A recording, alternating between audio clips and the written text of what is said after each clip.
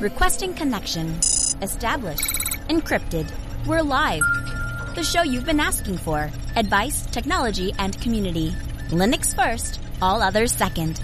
This is Ask Noah.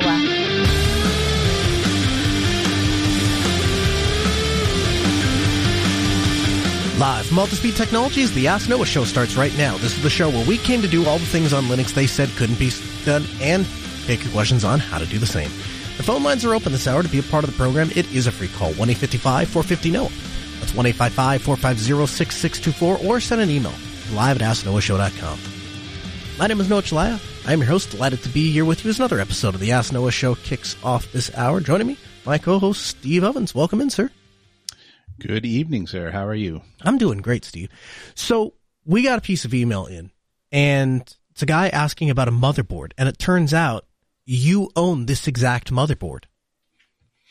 Yeah, well, I guess that happens. You're bound to run into common pieces of hardware that we may have scattered between the two of us. I imagine we have quite a large selection of common pieces. Yeah, we'll have to go through, take inventory at some point. So it's the Asus B550, and Andrew writes in and he says, "Hi, Noah and Steve. I have a 2 terabyte dual boot hard drive with Windows 10 and Ubuntu on it. The Windows install has a large assortment of games for the kids, but the system is suffering due to lag of speed of the spinning Rust. Since a 2 terabyte NVMe is cost prohibitive, I had the idea of making the drive part of a RAID 1 array to speed things up a little bit while keeping the cost close to free. Since I already have a 2 terabyte drive to prevent me from having to reinstall Windows, all of the games, and reinstate all of the game save files after hunting and backing them all up, I hope to migrate the existing install onto a RAID array." He specifies his motherboard again, an Asus B550, and says that it has native RAID support. However, when he turns the options on, the drives are no longer visible to UEFI or gparted in GNOME. Do you guys know of a possible solution to turn an otherwise RAID configuration on without needing to start from scratch? Happy to purchase a separate RAID card if it'll make life easier. I also have other spare drives I'm not using as a boot drive to start software RAID setup. Might be work better. Just looking to try to alleviate the disk I/O bottleneck of the spinning drive. Thanks. Love your show. Andrew. Steve, your thoughts? So there's a lot to unpack here. So let's start with, okay, we think we have a performance issue because of the spinning Rust. What are we putting on there? What kind of performance are we looking for? Is it like Blu-ray stuff that you're just using as a scratch disk? For example, like I literally have a 2 terabyte disk in my computer that's called Blu-rays, and it's where I rip my Blu-rays to because I just need a large spot to dump them. Is this, my operating system's there and it's really slow to boot, and when you can end up having I/O contention when your operating system goes to do something and you try to launch a game, for example, and they're both on the same disk. Even just simply having them on different disks, one for the game and one for the OS, will help you. So that's just something to think about in terms of the contention. You can't convert a disk from a traditional disk to like a SATA disk to a RAID array. That's just not how it works. So you can't just pick up a disk and turn the RAID on and expect it to work, because what happens is, if you were to do something like this, your best option would be to have a RAID 1 disk that doesn't have a partner. So RAID 1 is mirror. What that means is information gets written to both drives at the same time. So you can create a RAID 1 with only a single disk and then add in its partner after the fact. This is one of the only RAIDs where you can actually do something like that. But you can't just turn on RAID on a disk, because the RAID controller has to know what information is where in order to determine how it's to handle this. So if it's RAID 5, for example, or any of the RAIDs that have to have parity bits, it needs to know what information is already on the disk so it can write the parity bit to another section of the drive or a different hard drive.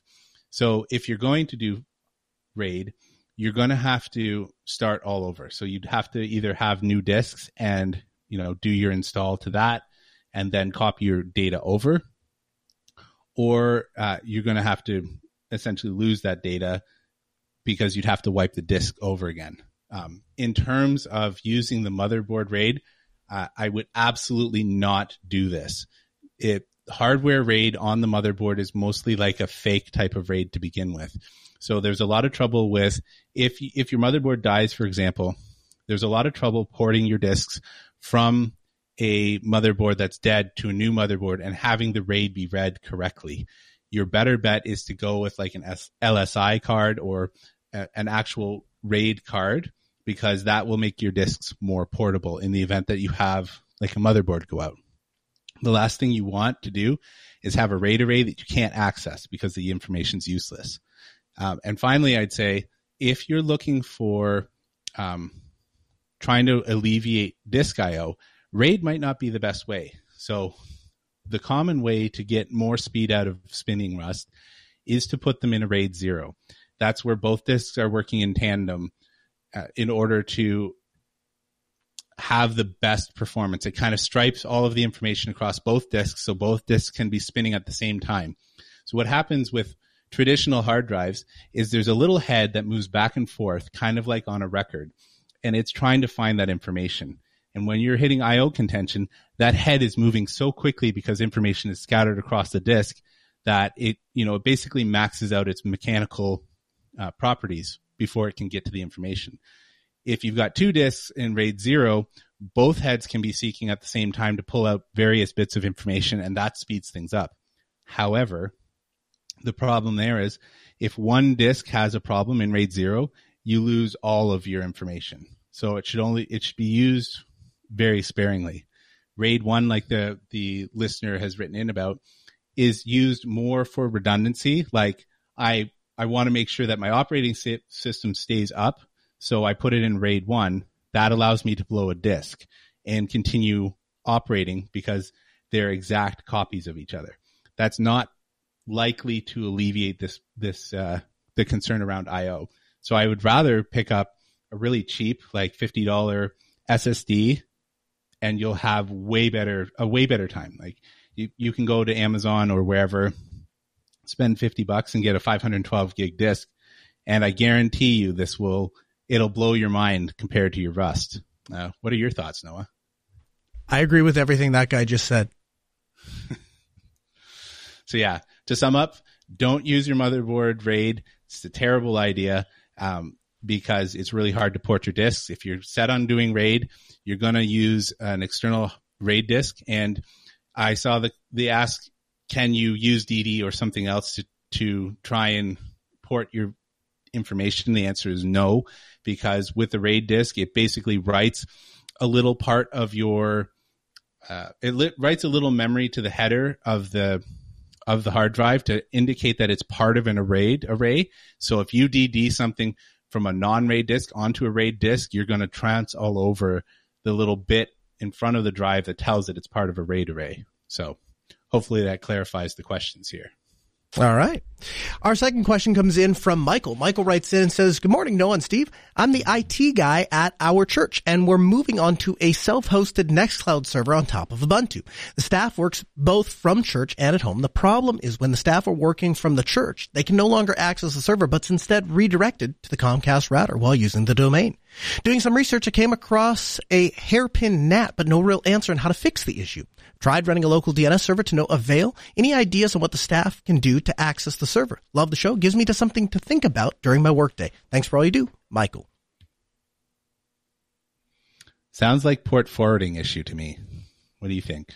So I think I think the DNS route is a way you can solve that problem. So with Microtech, this was a big thing. They would, unless you explicitly wrote a hairpin NAT rule, the firewall wouldn't do it. So if you're sitting inside of the firewall and tried to reach out, it would try to resolve its public IP and go, well, I don't know what to do with that. It's traffic coming from myself to myself. And if you explicitly wrote a rule, it was fine. The other way that you can get around that, though, is technically his idea of running a DNS server should work. If he has one inside and the DHCP server is handing out and saying, hey, here, I'm the one who tells you what IP address is what. When he's outside of his environment, it's just handing that back to the public IP of his network. Unless it's getting cached inside of his local machine for going back and forth, that should work.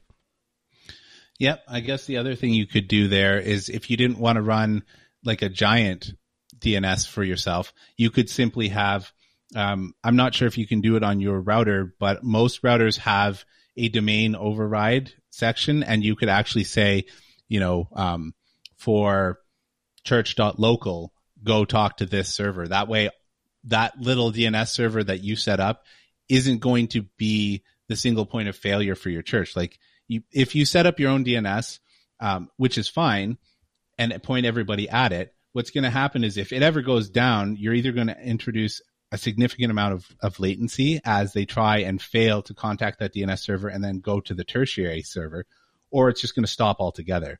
So your better option is on the router, do a domain override and say, whatever, nextcloud.church.local or whatever URL you're using, go talk to this DNS server. That way, the DNS server is only ever used for one or two specific purposes. Sure. And a lot of those features are built into OpenSense and pfSense. And so, when I say running a DNS server, I guess I don't even think about it as putting it on a server. It's built into so many of those appliances. Our third email comes in from Zach. Zach writes in and says, this is 2 parts. 1 part for Noah, 1 part for Steve. Noah, great show. Love the ideas. Love the topics. I started using Surveillance Station after you recommended it several times. Previously used Blue Iris, which was just fine, but I wanted to consolidate. Everything was working great. Just curious if there was any reason to use ONVIF over RTSP. PTZ only works over ONVIF, I find, but also I can't get any of the cameras, generic Chinese, to show the second stream available either at a higher or lower quality. It'd be nice to be able to add the URL for each additional stream, but haven't been able to find anything on this. So, on an unrelated note, I use Home Assistant for about 3 years and switched to SmartThings Hub to try to make things easier on the family. Now Steve pointed to the HA mobile app, which I think is great. I wanted to try it again. Curious at what's the best option. Z-Wave, Zigbee integration. Previously, I had a USB dongle, but the location is not great at my house where my NOC is. I read about some gateway devices. Maybe I could place more central to the house and connect. Just curious on your thoughts. So I'll answer the surveillance part of the question first. Yes, there is a reason to use ONVIF. If you're just looking for video streams, then RTSP will get you there. ONVIF was a protocol specifically developed for security cameras, which is why things like pan, tilt, zoom, those kinds of things work in ONVIF mode. Now, depending on the kind of camera you have, you may be able to get both ONVIF and RTSP streams. So, for example, we add all of the access cameras. We set them up as ONVIF for all of the primary functions, but it's very routine that somebody will say, hey, we need to be able to have this camera on an older NVR, or they want to pull it for an entirely separate purpose, and that's common at churches, right? So they'll do that so that they'll use it as another camera angle, or can anyway. And so it may just be a function of getting different cameras, and you might be able to get that functionality to work. So, Steve, on the Home Assistant side, thoughts for Zach? Yep. So the HA mobile app is great. So I agree with that. I wouldn't have moved to a SmartThings Hub myself, but that's just because I'm the tinfoil hat person. So to address the specific question about Zigbee or Z-Wave and the integration. So what I do to solve this issue of the USB dongle, which is what I use, I actually have it's called an HS-USB-1, and it has a Zigbee and a Z-Wave controller in the same stick. And I found it to be really great. What you want to do is both Zigbee and Z-Wave have the ability to have what are called routers. A router is anything that can relay the signal for your network. These devices tend to be only available for things that are hardwired. So drawing from the mains, because they always have to be on. So you don't want your battery powered devices to be a router anyways. What this means is, I like Z-Wave in this regard, because what it'll do is it maps out all of the links and all of the ways to get back to the controller. And when you actually go and visualize the map, you can click on a node and you can see it has already mapped out like 5 or 6 different ways to get back to the controller in case one path breaks. Zigbee has a similar idea, except that it doesn't map multiple ways.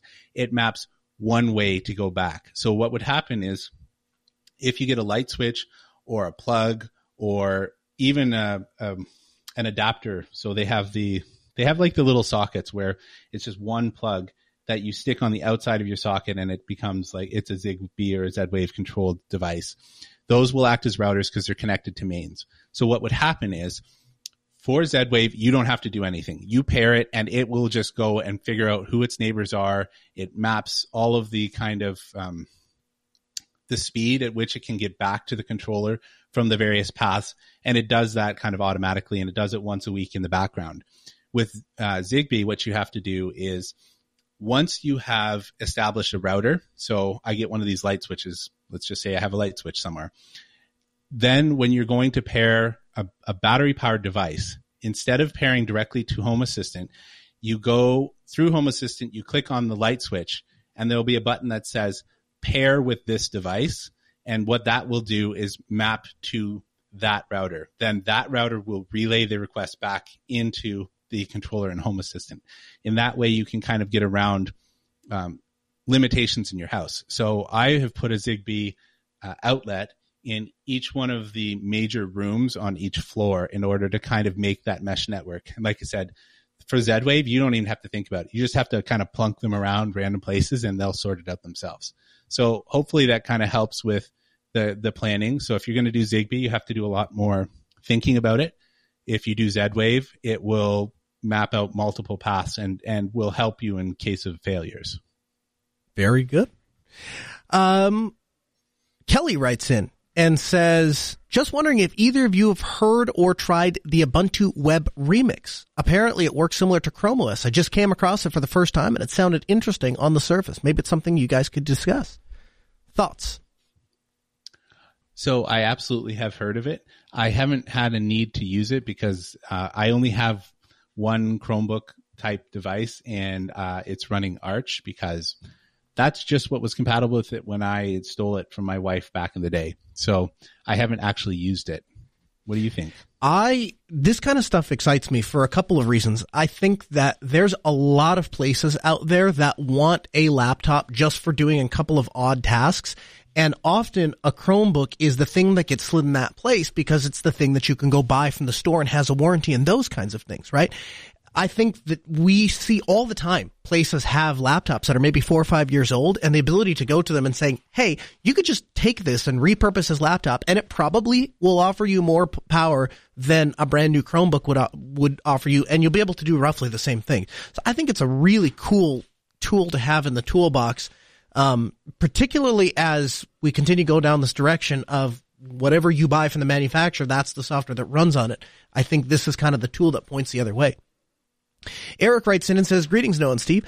Thanks for sharing your wealth of knowledge and the experience like you do. With every show, you guys continue to teach new tricks to this 60-year-old dog and recent Linux convert. My wife and I are 100% desktop Linux users for about 2 years, and you've helped us on this journey. Getting to my question, are you familiar with the SeaMonkey browser and have experience using it, or do you have any Altispeed clients that use it? It seems to be based off the Firefox code with some added features. Any insight you could provide would be greatly appreciated. Any links to SeaMonkeyProject.org. Steve, you ever looked at SeaMonkey? Absolutely. There's been a time where I've tried every browser that I could possibly apt or Pacman install. Okay. So yes, I've used SeaMonkey. I don't use it on a daily basis. There was some distro that I was reviewing some time back and they had it installed by default. I mean, it's a browser. I am not, like we've discussed before, I'm not really suited for reviewing a lot of in-depth things because if it goes to Proton Mail and it opens up the show docs, like that's kind of what I require from a browser. Yeah, I hear you. I keep looking. I'm just stuck on Firefox. I don't know. There's something about, I'm one of those people that I hate change, Steve, because Steve is bad, or I hate change, Steve, because change is bad. That's what I meant to say. I like Steve. I hate change. Uh-huh. Yeah. So I keep looking because one of the things that I think is going to be hugely problematic here is we're slowly skating towards the doom of death with web browsers, and it's going to end in a gigantic Chrome, world. And it probably is already there, and I'm probably just living in disbelief. But I look at projects like SeaMonkey and I think that's really fantastic. I'm glad that there's something else based off of Firefox so that engine is valuable. And then at the same time, it occurs to me that even the amount of Firefox users plus the amount of SeaMonkey users, we're skating towards a Chrome web, guys. Like it or not. Yeah, it's unfortunate. I mean, I also am a diehard Firefox user, and that kind of propagates out through my house because my wife will use it because she sees me using it. Mm-hmm.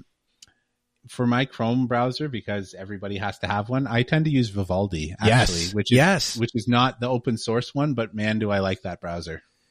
Yeah, I had, this is an embarrassing reason why I switched to Vivaldi, but I switched to Vivaldi and I have Chromium, I have Vivaldi installed, I have Firefox. But I mostly just hang out in Firefox, and I've just been happy there for a long time. And I also, I know there's a lot of crud on the internet about this, and this isn't going to go over real popular, but I still trust Mozilla. I still think that they've got the right goal. I think sometimes that we miss the mark, but I think they're aiming towards the right things. I'm keep rooting for them. What are you going to do though? Like, I mean, yeah, I know, right? Everybody's like, well, I don't, we shouldn't trust Mozilla. I'm like, I guess, but then find me something better. It's the same argument I give people about the NRA. They say, well, they don't act like, okay, no organization is perfect, but then go find me the better organization, the thing that does what we're asking that organization to do better. And then I'll switch to that thing. But that thing is not Chrome. That thing is not Google. Yeah. What about Edge? Are you a big Edge fan? I thought about it for a good hot second, and then, and there are upsides, right? At least Edge is a product from Microsoft that comes installed by default on Windows that works. So that's a step up from the rest of Windows most of the time. And if everybody is going to base their technology off of what comes installed on Windows by default, I guess a thing that runs on Linux isn't a horrific compromise. So there's that. That's about as positive as I can be on that. Other than that, I don't know. I'm going to be that old fuddy-duddy 15 years from now. I'm still using Firefox. I'd probably be there with you, but I have Edge installed. I actively use it, but not in the way people think. 3CX has like a web client that essentially what happens is my computer boots on and then only launches the extension, which runs inside it, which is best for Edge. And so I just do that because it just basically pops up a little dialer that hides there. So if you check my PIDs, I definitely have Edge running most of the time, but it's just like a little dialer for my VoIP software. And their telemetrics? Or did you find a way to? So can't you would run that in Chrome, couldn't you? I could, but you know what? I'm going to sit on the Microsoft side of things before I sit on the Google side of things. That's fair. When it comes to privacy, they may have, I can't believe I'm saying that. They may have, it's the lesser of two evils. We gotta be done with this topic. Hey, I'll tell you a good topic. It's audiobookshelf.org. It's the self-hosted audiobook server. This is so cool. This actually came to us from Sleuth in the chat room. So easy to set up in Docker, and you upload your own audiobooks to their web UI. Then they have an Android app that you install, and you can self-host an audio server. I tell you what, I love audiobooks. In fact, I think I tend to think of audiobooks like really, really long podcasts. Hey, if I could really dig into a topic, what would it be? And then that's to me what audiobooks are. And I was never a person that liked to sit down and read a book. I love getting into the car and going on. I put a lot of windshield time in. And so if I'm on the road 6-7 hours, get a good audiobook going. That's fantastic. The idea that you can self-host this stuff, the idea that you could own all of this content is fantastic. I have to ask though, where does one purchase like royalty-free audiobooks where I just get the files?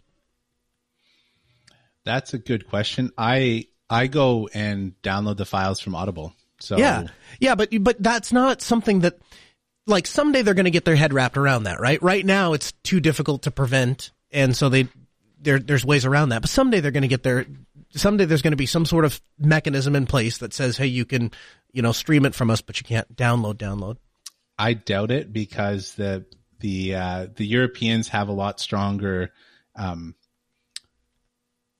privacy is not the right, consumer protections out there, right? Mm-hmm. And so if you've bought it, I believe they have to have some way for you to actually still have a copy of it. No kidding. And I don't think that, I could be wrong about that, but I'm pretty sure that they can't do that and still serve the foreign audiences. So maybe they might do it, but I think that the portion of the population that is doing like I do is so small. And by the way, I love my Audible subscription, right? So I probably would continue doing it even still because I really like the service. I bought a gift. So this is just a side rant, but like I get my hackles up whenever I talk about this stuff, because people automatically assume you're doing some sort of pirating. Like when I talk about Blu-rays, I'm like, you want to come over and look at my shelves and shelves of Blu-rays? Like when I'm talking about using MakeMKV, I'm not talking about like downloading something off the internet. Like I legitimately buy my things. You know, Atypical in the chat room says archive.org. That's kind of a bet on us. Yeah, you're right. Archive.org. That is the place that the internet has chosen to go upload things to, when you're looking for content. But, you know, honestly, Steve, if you think about it, there's a limit to what they're going to be able to do, because if at some point they have to let it spit out of the speaker, and at that point it can be captured, it's just a matter of how much work it's going to be. Mm-hmm. Yep. So anyway, audiobookshelf.org. Check it out. I think you'll, I think you'll enjoy this product.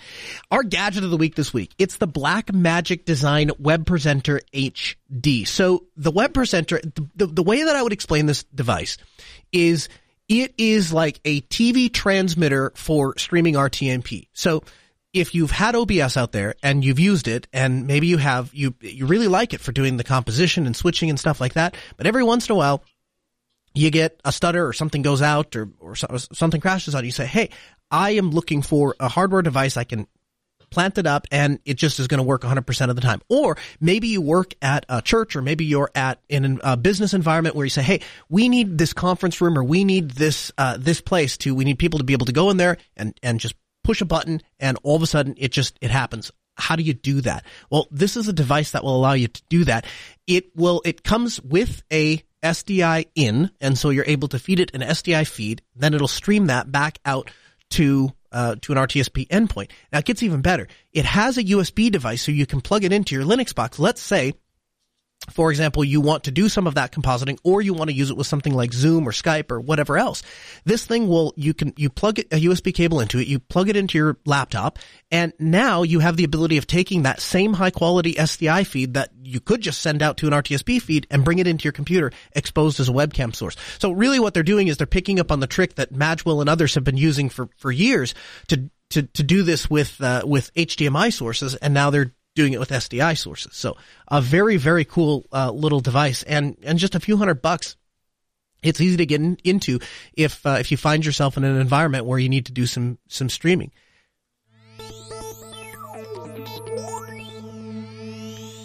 OSnews.com is now reporting 80% of Steam's top 100 games are now work in Linux. Quote, Proton has made enormous strides towards game compatibility through advances in related technologies like DXVK, which enabled Direct 9, 10, and 11 games to run through the Vulkan API. In fact, the project is so far along that Amazon has thrown its hat in the ring, working towards streaming Proton-enabled games through Luna.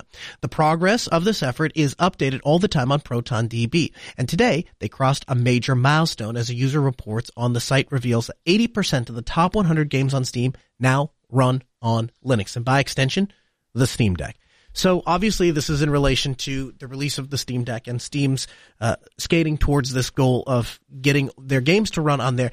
Now, I have to tell you, I don't follow gaming super closely. It's not something that is deeply interesting to me, but the effects that it has on the Linux desktop are by no means lost to me, and because of that, it becomes more and more interesting to me.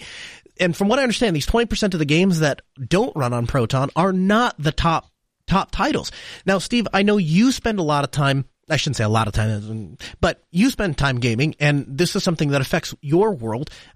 Are you excited to see that 80% of Steam's games are now going to work on Linux?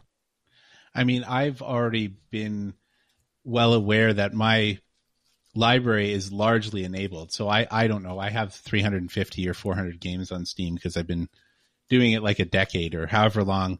I've had Steam for a long time, just like a bunch of your listeners. But I thought was really interesting about this. So I have a little story. So my dad is over for the holidays. He's down from Canada. And I had upgraded my computer, so I had enough spare parts to build like an actual decent gaming computer. It's got, 32 gigs of RAM, and a small SSD, and a GTX 970 in it. So I put it out there and I'm like, okay, Dad, it's running Linux, but like, here's the Steam, just log in. You want to know what the very first thing he did? No word of a lie. He sorts his games inside of the Steam interface, like naturally, and he has a section that says does not work. And the very first thing he did was go install all the games that didn't work on his Windows install and tried them. And every single one of them worked. That's fantastic. That's what I thought. Well, here's the thing. You think about what this means. Valve wants to make money by selling games to people. And so game developers come to them and they say, we want to be the market to sell this to a person. Now, granted, proprietary market, I get that, whatever. But that's what Steam seeks to do. Now, Microsoft gets in and says, well, we have our own gaming platform. We have Xbox. And eventually, Steam can look down the road. Valve can look down the road and say, at some point, Microsoft's going to say, why do we need you? We have our own game market and we can negotiate with these developers. And really what these developers are after is to get space on our platform, is to sell on top of Windows. And Valve they have that competing interest. And so Valve looks and says, what does Microsoft have that we don't? Oh yeah, an operating system. So then the race is on, right? The race is on for Valve to try to get there on Linux faster than Microsoft can get their marketing around their game infrastructure and all of that. And so it's just a cool time to exist on Linux, and that's gonna bleed over throughout the rest of the episode.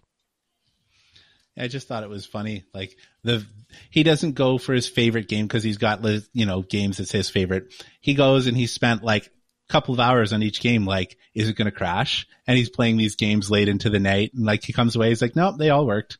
Like, oh, that's good. Like, because I kept telling him, I've been gaming on Linux for years now. And he's like, yeah, but gaming on Linux isn't that good or whatever, like the traditional FUD. I'm like, I don't know. Here's a Linux computer. You tell me.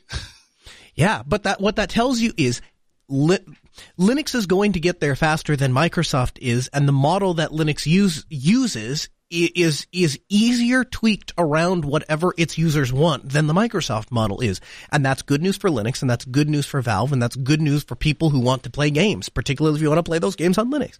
It's such a cool time to watch this stuff unfold. Hey, it doesn't stop with just Steam. Gaming is going to get even better yet with an open source VR headset. So this is a lot to take in, but an open source VR headset, and it's built around the concept of open source, so you can customize it.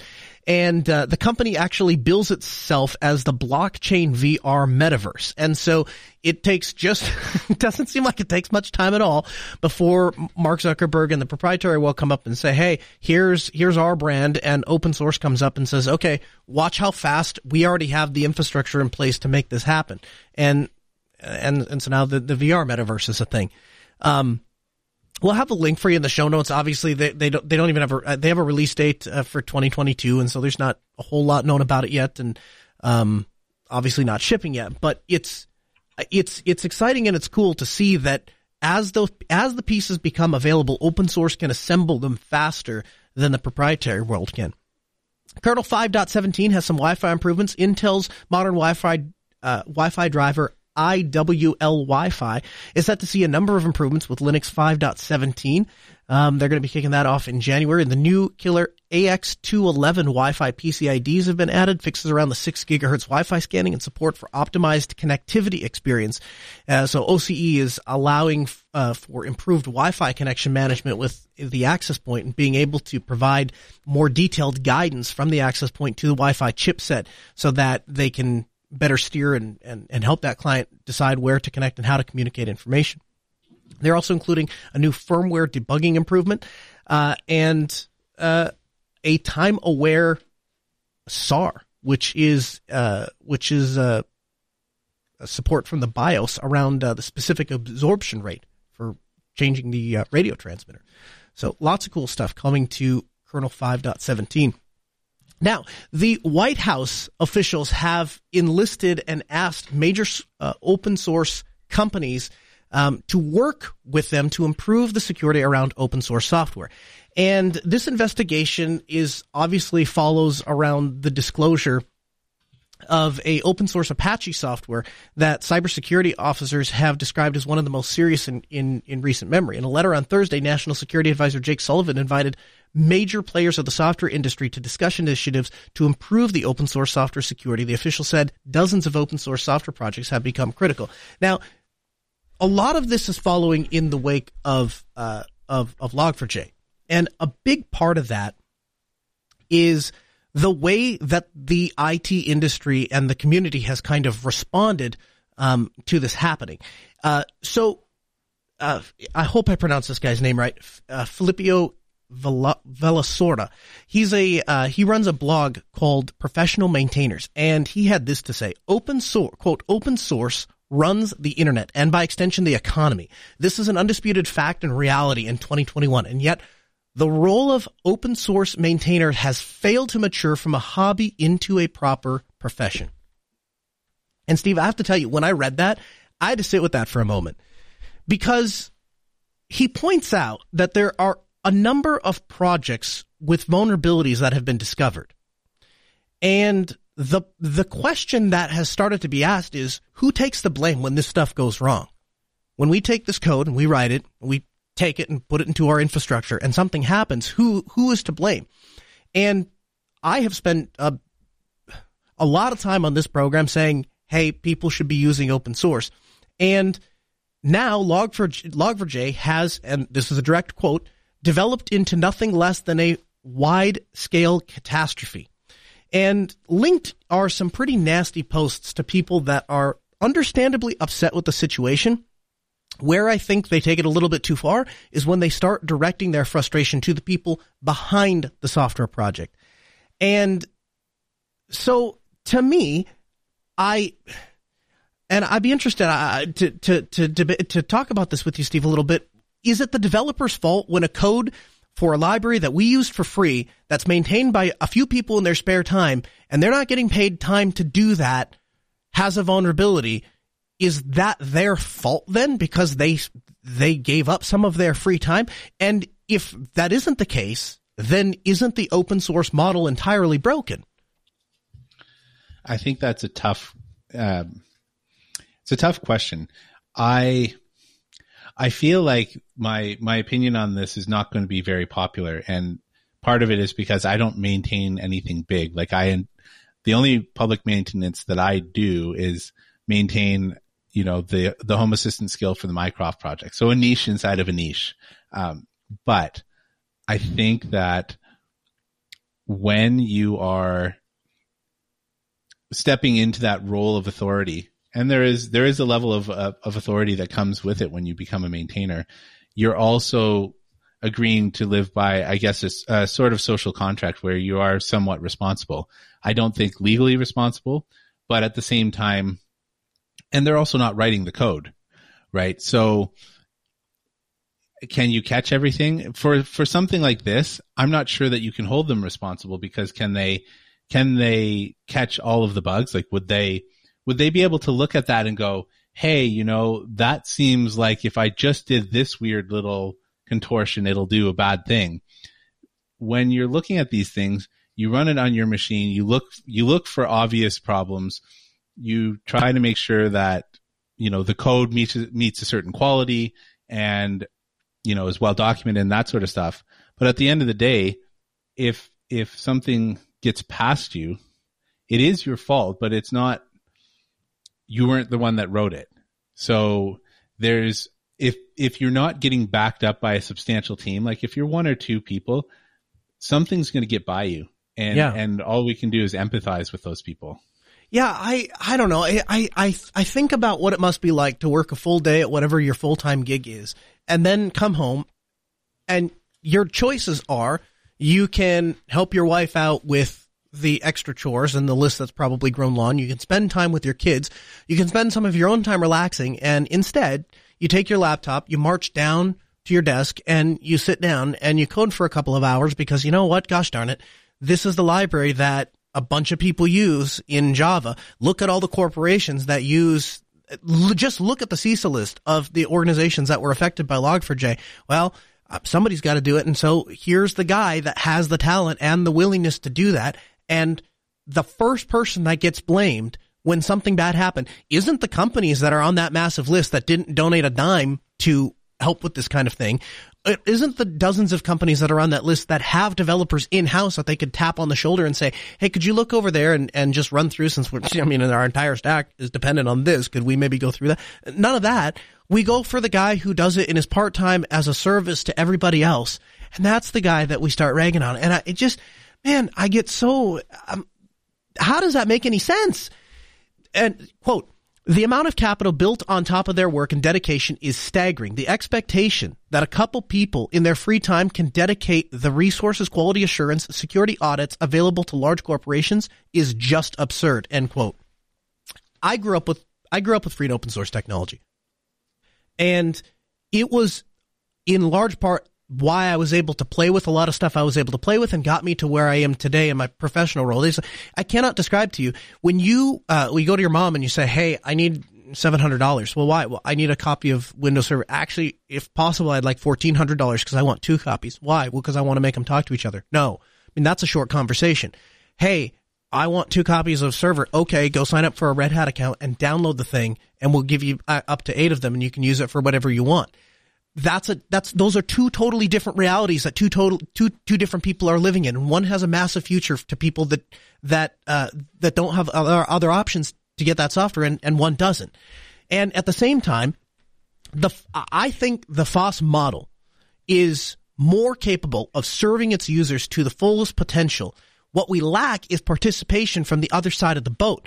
And so we need companies to be willing to give back. And I'm not just talking about money here. If you use a piece of software or you use a product in production and you find a problem and then you work around that problem, however it is you do it, share that information or let the people that work for you share that information. If you've paid somebody to fix a problem or design something for you or build something for you, don't be afraid to say, hey, if that can help somebody else out, let's do that. Because too many companies are focused on, well, fine, I'll use the open source, but it has to be mine and it has to stay here and nothing ever goes the other direction. If you're bitten by a problem, then help and support the people that want to help you by supporting them, not tearing them down on the internet and with posts and complaining to all. You made a choice when you pointed your pen in the direction of the absence of a contract and just downloaded a piece of software and started running it on your server. And so that bothered me a lot more than I thought it would when I start digging through and finding out that the people on the other end, they're not some, massively paid developers. A lot of these people are just guys that are willing to help and gals that are trying to help out. And so maybe you don't own a development firm. 'Cause that's the other thing too, right? Well, I don't own a development firm, so I don't have any spare developers that I can put on a project like that. And I don't have, any spare computers that I could donate or any spare server time that I could donate. I don't have any of that. I'm running a tight ship as it is. And yes, we use open source technology, but we just don't have a lot of extra. I guess my encouragement then is to try to influence the people that you can influence to write checks and support the products that we all rely on. And so if you listen to the show, it's because you in some way care about technology and the direction of technology. And so if you're the owner of a development firm, if you're the IT guy, if you're just the dude in the family that gets all the tech questions, this is something we've got to start drawing some attention to. How do we change the model so that we can get enough people working on problems that we can fix them? Because this problem, Steve, tell me if this is an overstatement. I don't think this problem would exist in a proprietary solution not at all, like not that it couldn't happen, but it's less likely because there's somebody worried about the vulnerability of everything because it's tied to a lawsuit. And in the case of open source, I wonder if some of that pressure isn't, we tend to dismiss it because there's nobody directly to go after. And yet at the same time, the people that are doing the work are like, now we are scraping the bottom of the barrel going, who is responsible for this? That guy. We're going to scream at that guy. And that guy has nothing to do with why your IT infrastructure is in the state that your IT infrastructure is in. That's our fault on the other side. Yeah. I mean, I think there's a little bit to that where, a lot of times what I have seen is corporations like to pay the CYA tax so that they have someone to point at in the event that something goes south. I think that there is a responsibility here because, and I'm not talking about the maintainers, I'm talking about the corporations, the people that are using it. There is some level of responsibility because if you are adopting any kind of technology in your company, you vet it first. And I see that time and time and time again with our clients, right? Especially some of the bigger ones that may have the money and the resources to throw out these things. So when I see, a Fortune 500 company coming at this being like, we've adopted Log4j and it bit us and kind of griping about it, I know what kind of internal processes these places go through before they adopt technology. And it's like, if it's not proprietary or it's not crucial to someone, and I don't even mean business critical, but if it's just not in someone's mind sight, it's like the processes that the thoroughness that they go through to vet these things just goes out the window. And then I feel like I'm rambling a little bit, but what I'm trying to say is that when they are trying to adopt a new technology, there's a giant list, like a giant checklist. One of my clients had 94 pages of questions that we had to answer for one of our products, right? And, it's just, they want to know all of the nook and crannies that are going to bite them.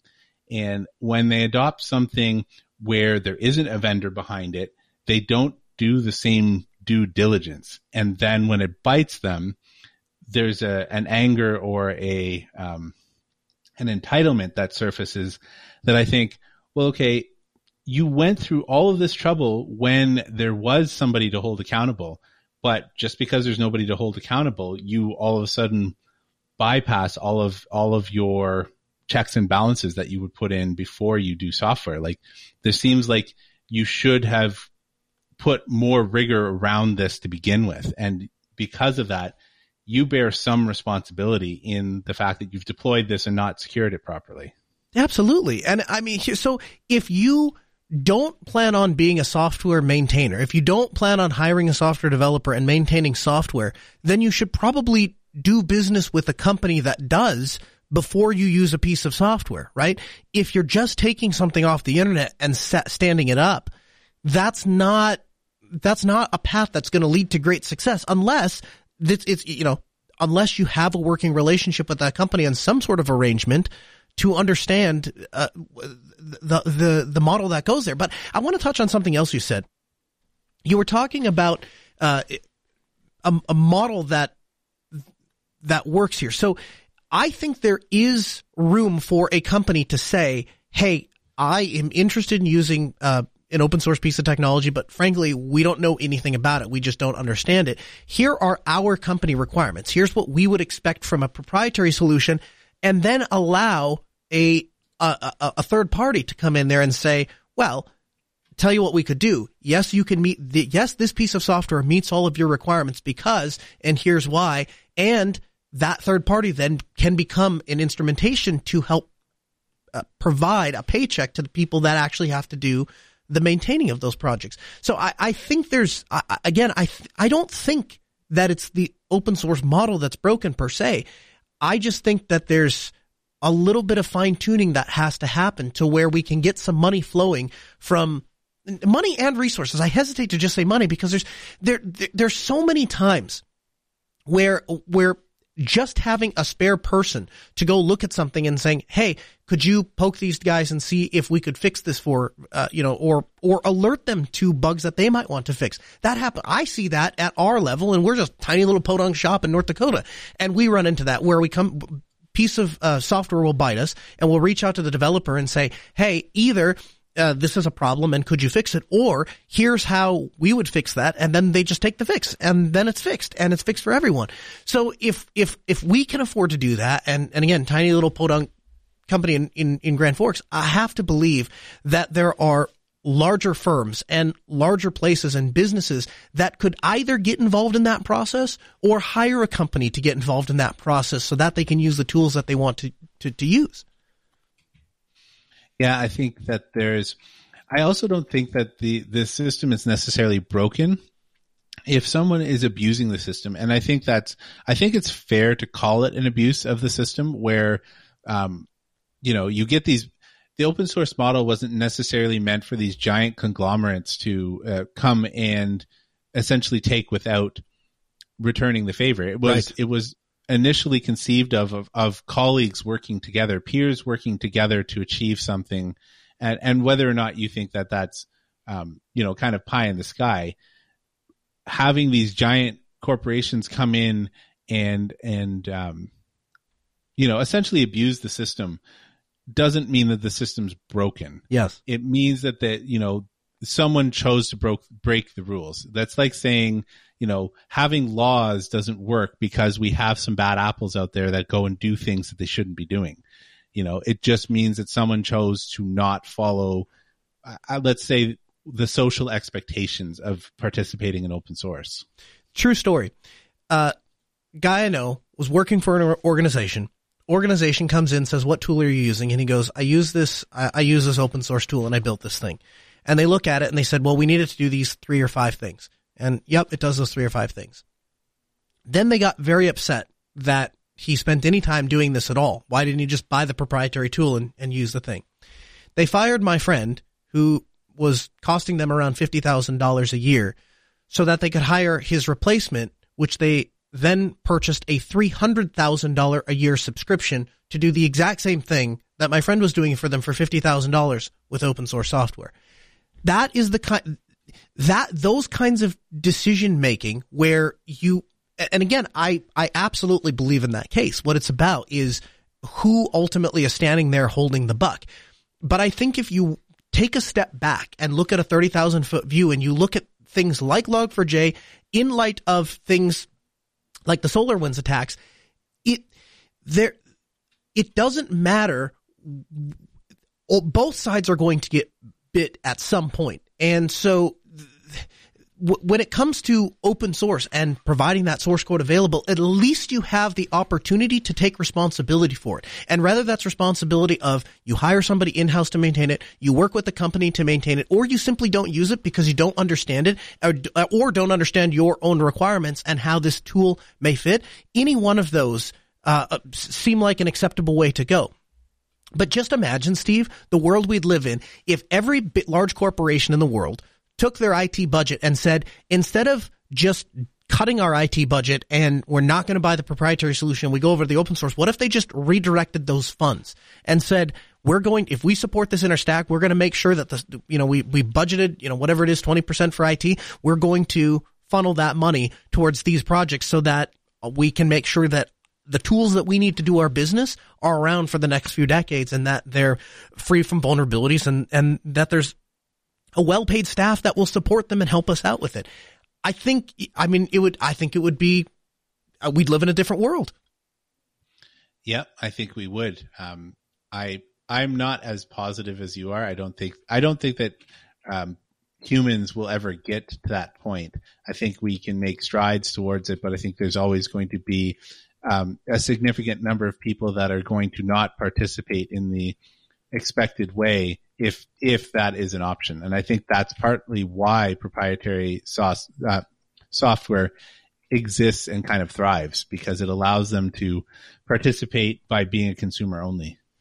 I'm glad you said that, because I would say my response to that would be that most of the people listening to this episode likely have some sort of influence in technology. And I think understanding that there is tremendous value to be had in open source, but with that tremendous value to be had comes with a significant responsibility.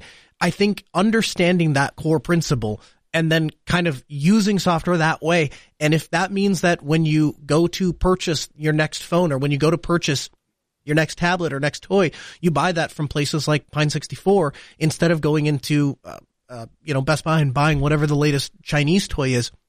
You do that on a small level, or you work as an IT guy and you say, hey, let's go ahead and do this and let's go ahead and budget some money to give back to these projects and let's run our business on, or our IT department on this, that, or the other. And we're looking for those open source solutions all the way up to when you get those people that have that right attitude and have that, I guess for lack of a better way to say this, an attitude of stewarding technology and being proper stewards of it. Hopefully those people will eventually get into the kinds of positions where large companies can make changes. And I don't necessarily have a whole lot of hope for humans to make different decisions, but I trust humans to chase after profit, Steve. And I think that I truly believe that with a little bit of finesse and a little bit of molding up and support infrastructure up around open source, it has the potential to deliver far greater value in both monetary regards and just serving the people that want to use the tool better than proprietary can do. Yeah, I think so. There's just so many examples throughout history of where if we work together on something that benefits everybody, like common infrastructure, for example, laying down roads or whatever, all of the nations that ended up connecting themselves via roads or railways or whatever, turns out taking care of your own stuff was just good for everybody. And I think that open source software, especially if you are not a software developer, like if your business is not around developing software, then contributing to Apache or Nextcloud or whatever it is that you use is not a threat to your business, and that's only going to help you, achieve whatever goals you have, regardless of what whatever your competition is doing. Absolutely. Well said, Steve. We'll close it there. Hey, the Ask Noah Show is recorded every Tuesday at 6 p.m. Central. If you'd like, you can join us for the live recording. You can download the show at podcast.asknoahshow.com. That's where you'll find all of the articles and references. We'll see you next Tuesday, 6 p.m. Central, asknoahshow.com.